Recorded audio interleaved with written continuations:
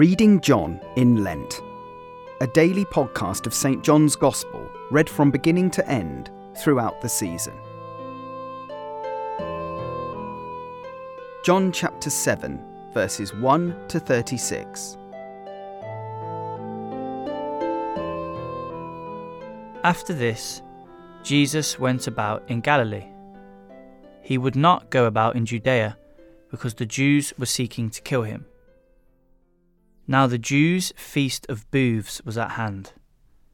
So his brothers said to him, "Leave here and go to Judea, that your disciples also may see the works you are doing. For no one works in secret if he seeks to be known openly. If you do these things, show yourself to the world."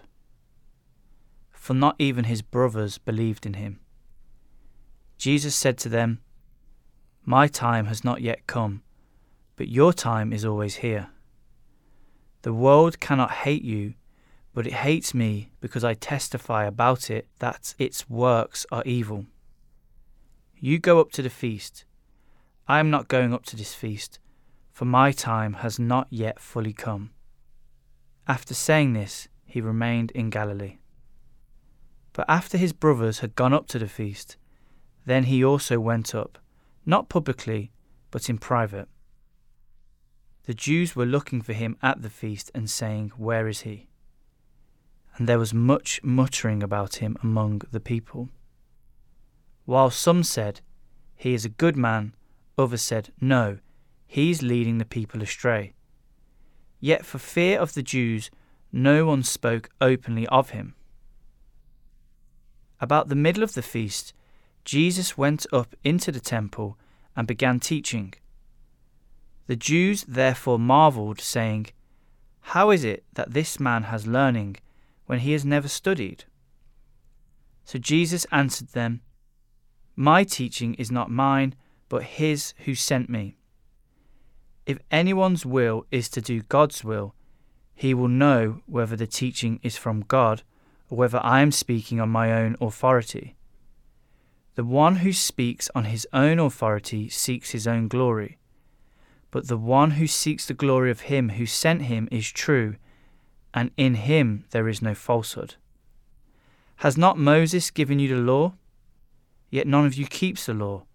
Why do you seek to kill me?" The crowd answered, "You have a demon. Who is seeking to kill you?"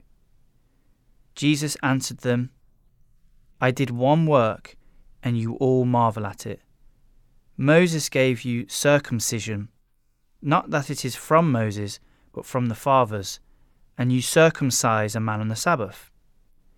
If on the Sabbath a man receives circumcision, so that the law of Moses may not be broken, are you angry with me because on the Sabbath I made a man's whole body well?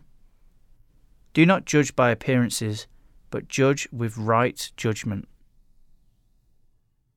Some of the people of Jerusalem therefore said, "Is not this the man whom they seek to kill? And here he is, speaking openly, and they say nothing to him. Can it be that the authorities really know that this is the Christ? But we know where this man comes from, and when the Christ appears, no one will know where he comes from."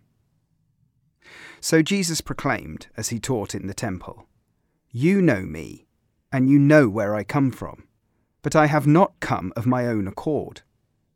He who sent me is true, and him you do not know. I know him, for I come from him, and he sent me." So they were seeking to arrest him, but no one laid a hand on him, because his hour had not yet come. Yet many of the people believed in him. They said, "When the Christ appears, will he do more signs than this man has done?" The Pharisees heard the crowd muttering these things about him, and the chief priests and Pharisees sent officers to arrest him.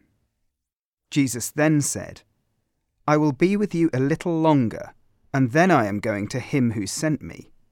You will seek me, and you will not find me. Where I am, you cannot come." The Jews said to one another, Where does this man intend to go that we will not find him? Does he intend to go to the dispersion among the Greeks and teach the Greeks? What does he mean by saying, 'You will seek me, and you will not find me,' and 'Where I am, you cannot come'?"